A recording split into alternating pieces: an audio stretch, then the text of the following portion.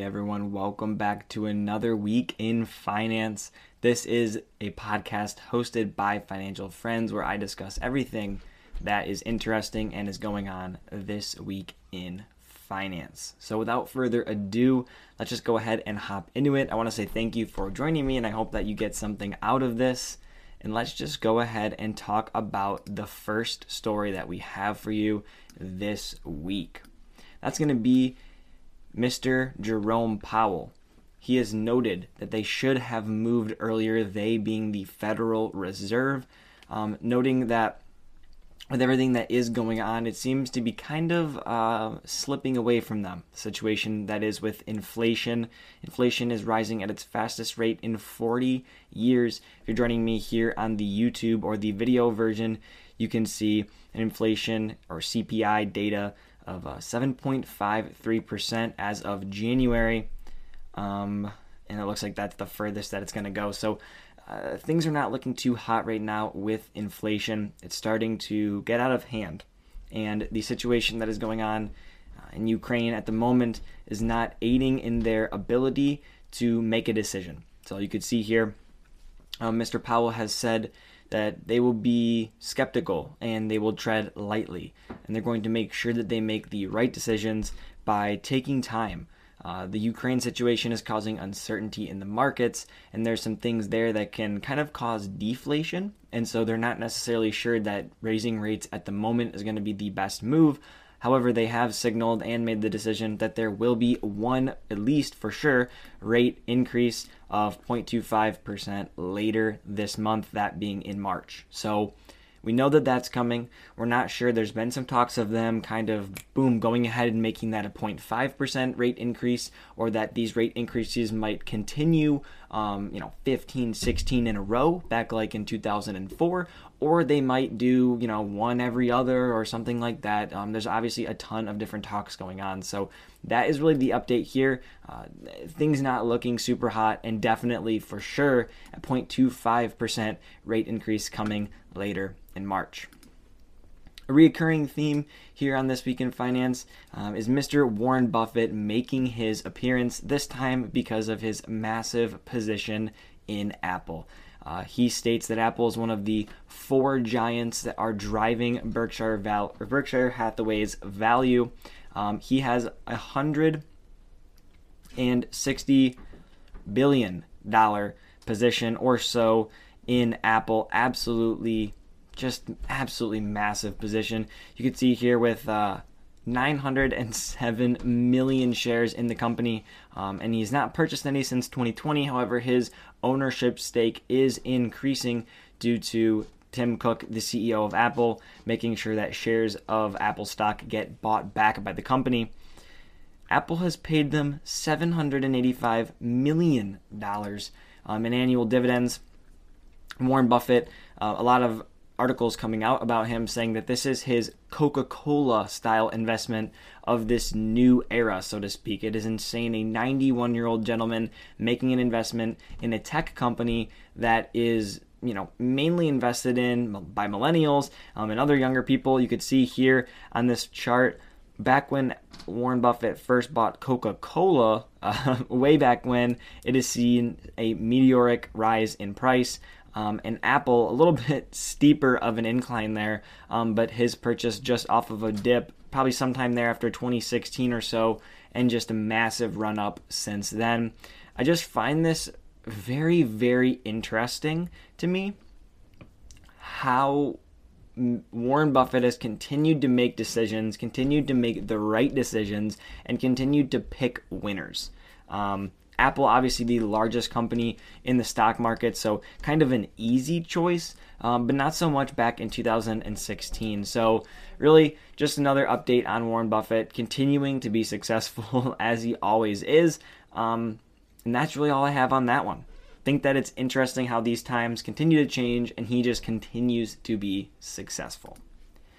All right, next up, and we're going to be touching on this here in the next two. We're not going to stay on it too long, but Google has joined YouTube, which obviously YouTube owns, or YouTube is owned by Google, but Google has also, along with Meta and Twitter, restricted different media advertisements in the Russian state. Obviously, the invasion of Ukraine by Russia. My heart goes out to anybody who has had any type of impact from this on any side. Loss of life is not something that we want to see in humanity at all. And I know that, at least it seems like, by what the news is putting out, there is a lot of Russian people that do not agree with this, and a lot of Russian, even soldiers, who were misguided and misled and were not put in a fair position. So I just want to say my heart goes out to everybody, but obviously we have these big tech companies and even big finance companies like Visa and MasterCard blocking Russians, sanctions against Russia. You have companies like EA Sports removing, teams from it. The IIHF in hockey has since not allowed Belarus and Russia to participate in activities. So a lot going on there. I think that I could not go this whole episode without mentioning the situation that is happening in Ukraine. Again, my heart goes out, but it seems like the markets are being driven by Ukraine, and the news is being driven by what is happening there, and rightfully so. There's been protests and outcries from every corner of the world, and a lot of support for Ukraine. And I think that we will continue to see over the next couple of weeks and months, potentially, I don't even really know how long, it will continue to be a story, and I will continue to make sure that I update, where the section intercrosses with finance. That's really my niche. That's kind of what I'm going to stick to. But again, my heart goes out to everybody who has been affected by this. Going to take a quick break here, sip of water. I'm going to shout them out every single time. Shout out to Amateur Investing. It is water. It will always be water. All right, Target. This is a big one.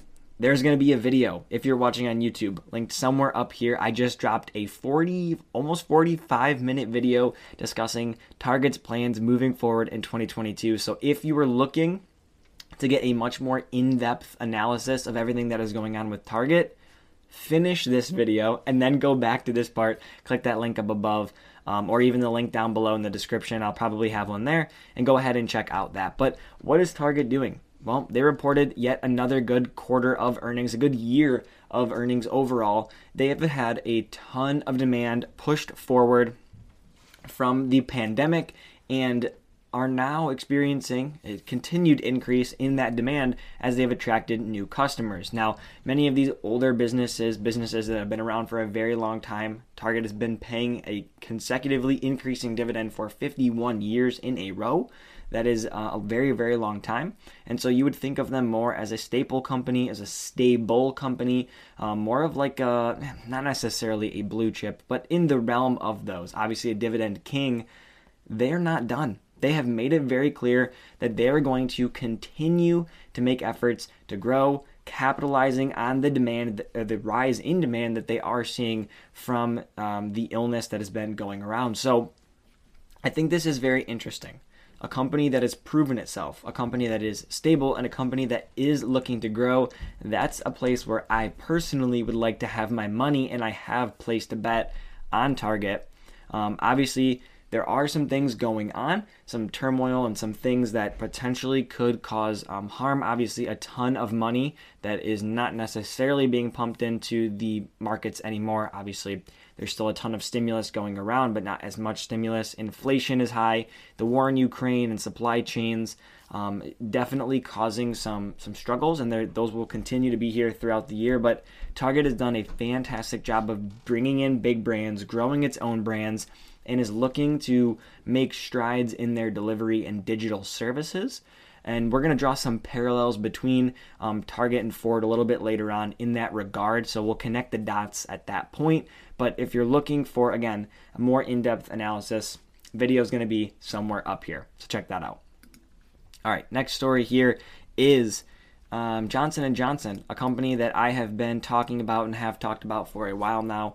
Really my bet on the medical field. Johnson & Johnson has a ton of products, is a massive conglomerate, but they have received regulation along with their partner, Legend Biotech, for a new cancer therapy. So the U.S. health regulator has approved a therapy that will treat white blood cell cancer. The FDA has decided to go ahead and improve it.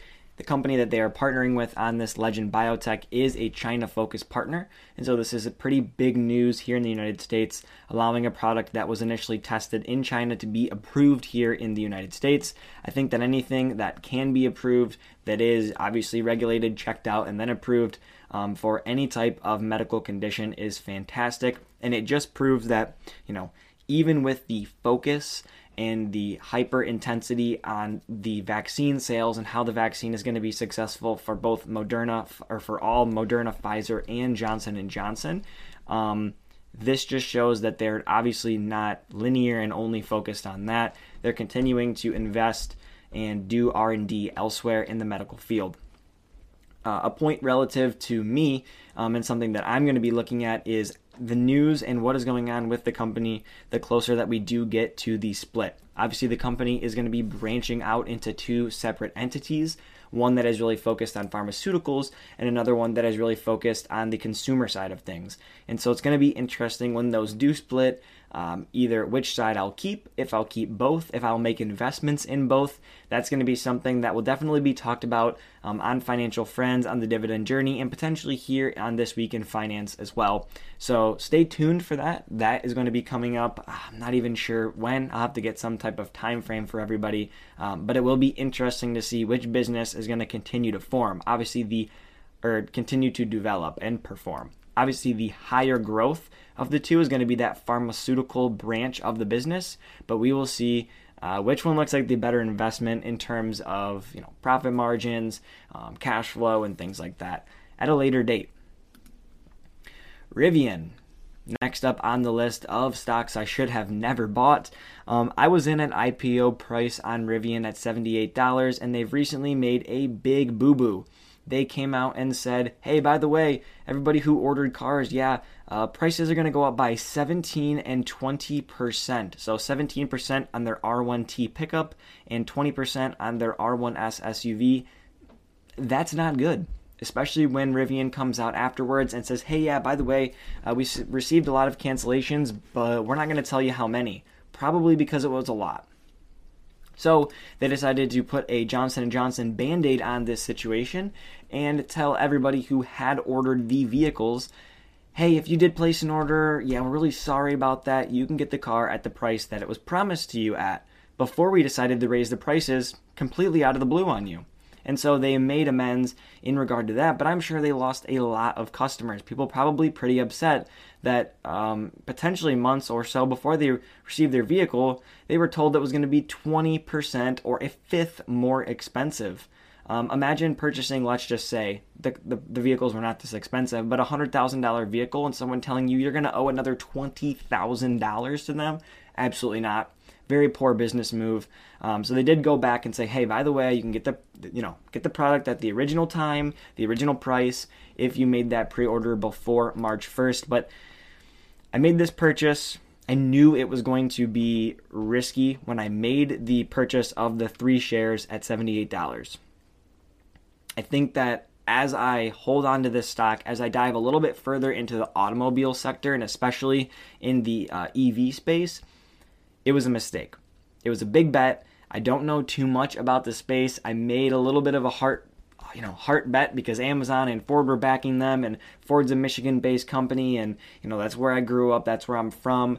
Rivian is a little bit based here. They also have locations out in California and such. But I let my heart pump a little bit too much, brought a little bit too much emotion into it, and thought that this could be a fun bet, and it was a fun loss of money, at least at this point. I'm going to continue to hold the business for a while and see what happens. I'm not in need of that cash, so we'll just kind of keep it there. But I think that they're making a mistake by trying to push into the luxury market, just like every other EV is.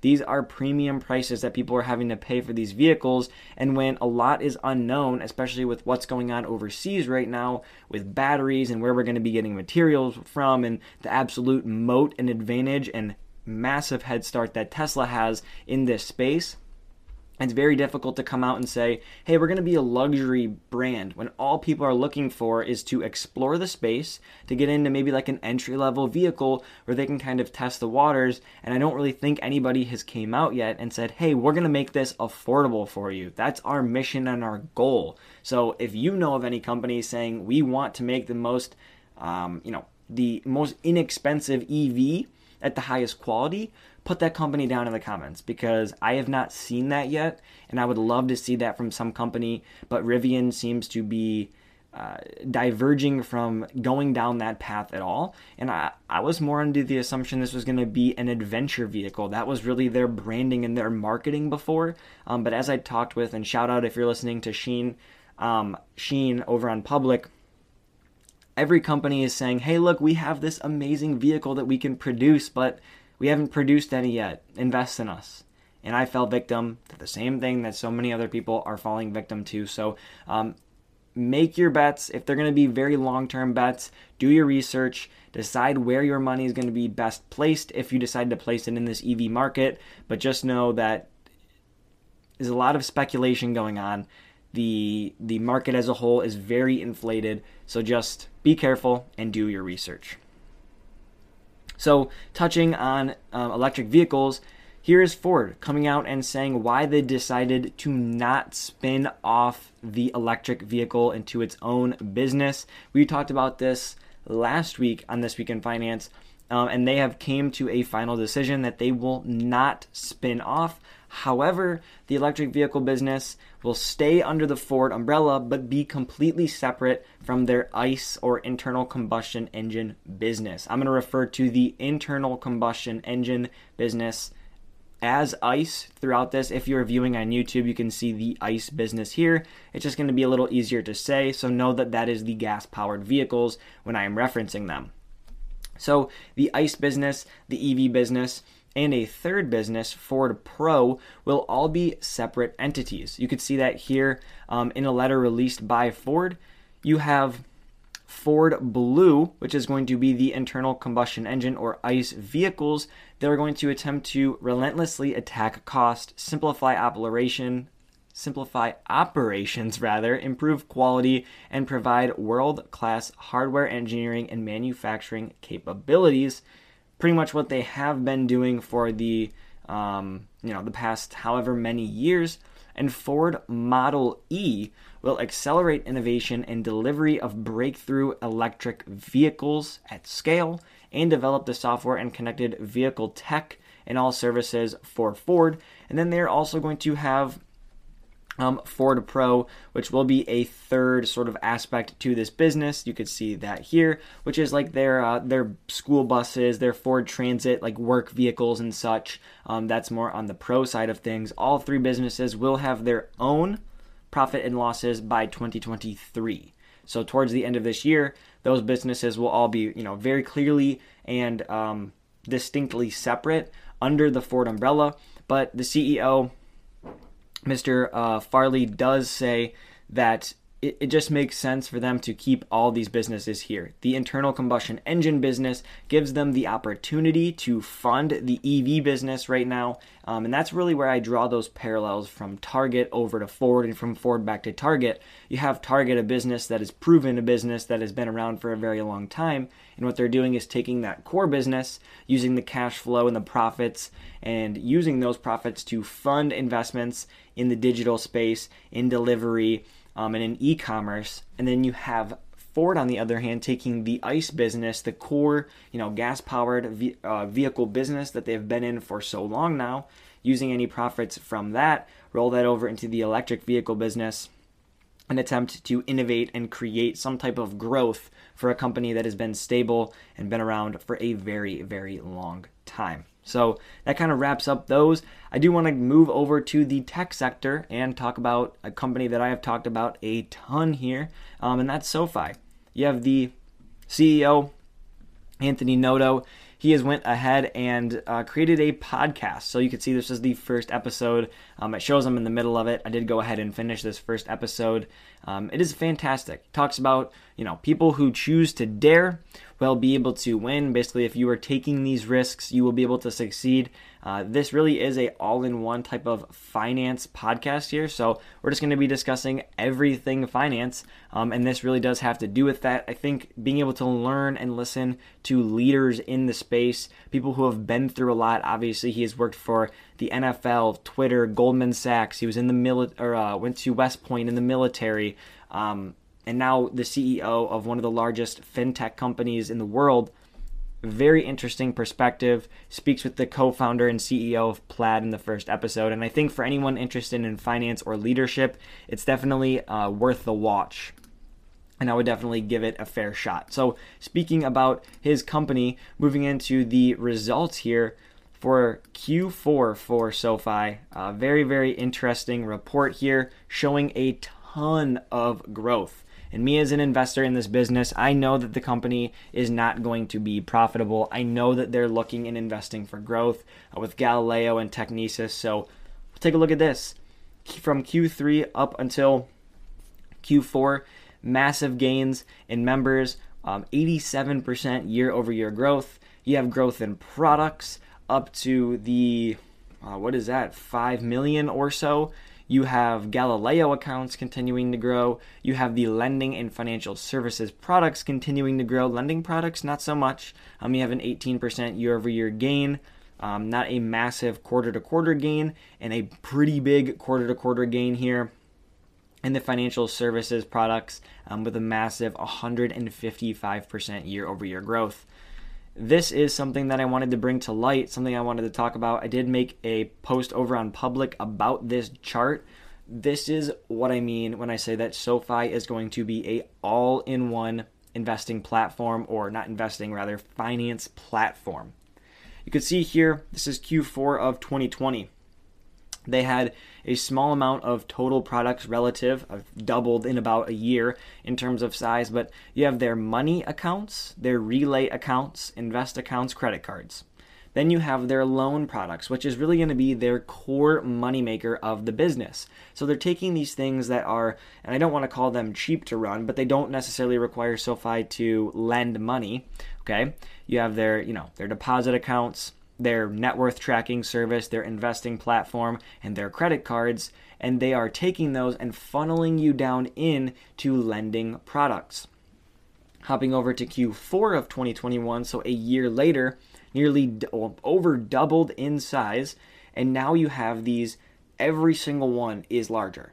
You have more invest accounts, more money accounts, more relay and credit card accounts, and those are funneling in to the personal loans, student loans, and home loans, which are increasing.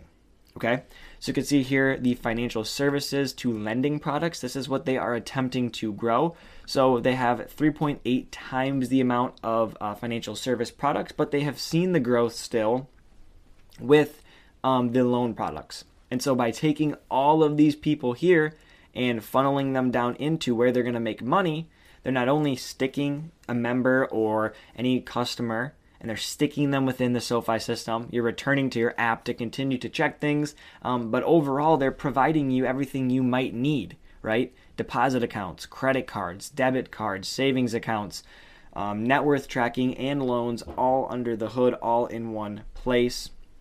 This is fantastic, and I will continue to invest in money into SoFi and continue to back them as long as they continue to show this growth and innovation. And obviously, I love that the CEO, Anthony Noto. I'm listening to his podcast, and I just shared it with all of you. So I think that there is definitely a massive growth here to be made, and a lot of profits potentially in the future as this business continues to grow. Now, off of this good result, right? Now, they beat in terms of loss. So whatever loss they were expected to have, they didn't lose as much. Okay, so obviously still losing money. You had some people, even with this growth, go ahead and downgrade SoFi. So the Bank of America, they went ahead and they downgraded SoFi, moving them from, I think it was a buy rating to something worse. Okay, but what they said back here, which this article is from February 11th, 2020, you had the same gentleman who just downgraded them, rate them with a buy and a $17 price target. And now, yesterday, March 2nd, they downgraded them. And the price target dropped, I think, to $14. And the reason for that, the reasoning they gave for that, was that SoFi and all of the hype kind of surrounding it with the bank charter and the Super Bowl has been priced in. And I think that shouldn't matter to people who are investing in this business long term. And I kind of wanted to just let you know that if you're looking for long-term growth in companies, and this is not investment advice, not buy, sell, trade, or hold advice, but if you are investing long-term in businesses, looking at what these analysts say is something that you should avoid doing, because they are not necessarily you. They're not in your situation. They don't know that you have a 10, 20, 30-year time horizon, and they are not necessarily creating this advice for the average investor or the retail investor. This is more Wall Street, big corporations, kind of, people analyzing for large firms with a ton of money, right? So you as an individual investor looking long term, don't necessarily take these type of things into consideration. I just wanted to share that because I feel that it's important when you're taking a look at a business that is continuing to grow and is showing good results. Just because some gentleman who, yes, he is, I'm sure, very smart, some gentleman from Bank of America says that it's no longer a buy, just months after saying it's not just another bank, you do not necessarily know what to expect, what to do, and you may kind of become jaded and, oh gosh, I'm not really sure what I should be doing. Stay loyal to what you have said, stay true to your goals and your views, and always make sure to do your own research. So that has been This Week in Finance. We have covered a lot of topics that we have covered previously. Ford, SoFi is back again. But I hope that you enjoyed this week. I hope that you were able to learn something. Again, my hearts go out to everyone in Ukraine and in Russia who has been affected by this. What is happening to the people of Ukraine is absolutely terrible. My hearts are with you. I hope that everything can continue to get better as support from the world increases. And I hope that you all have a great day, a great rest of your week, and I will see you right here again next week on This Week in Finance.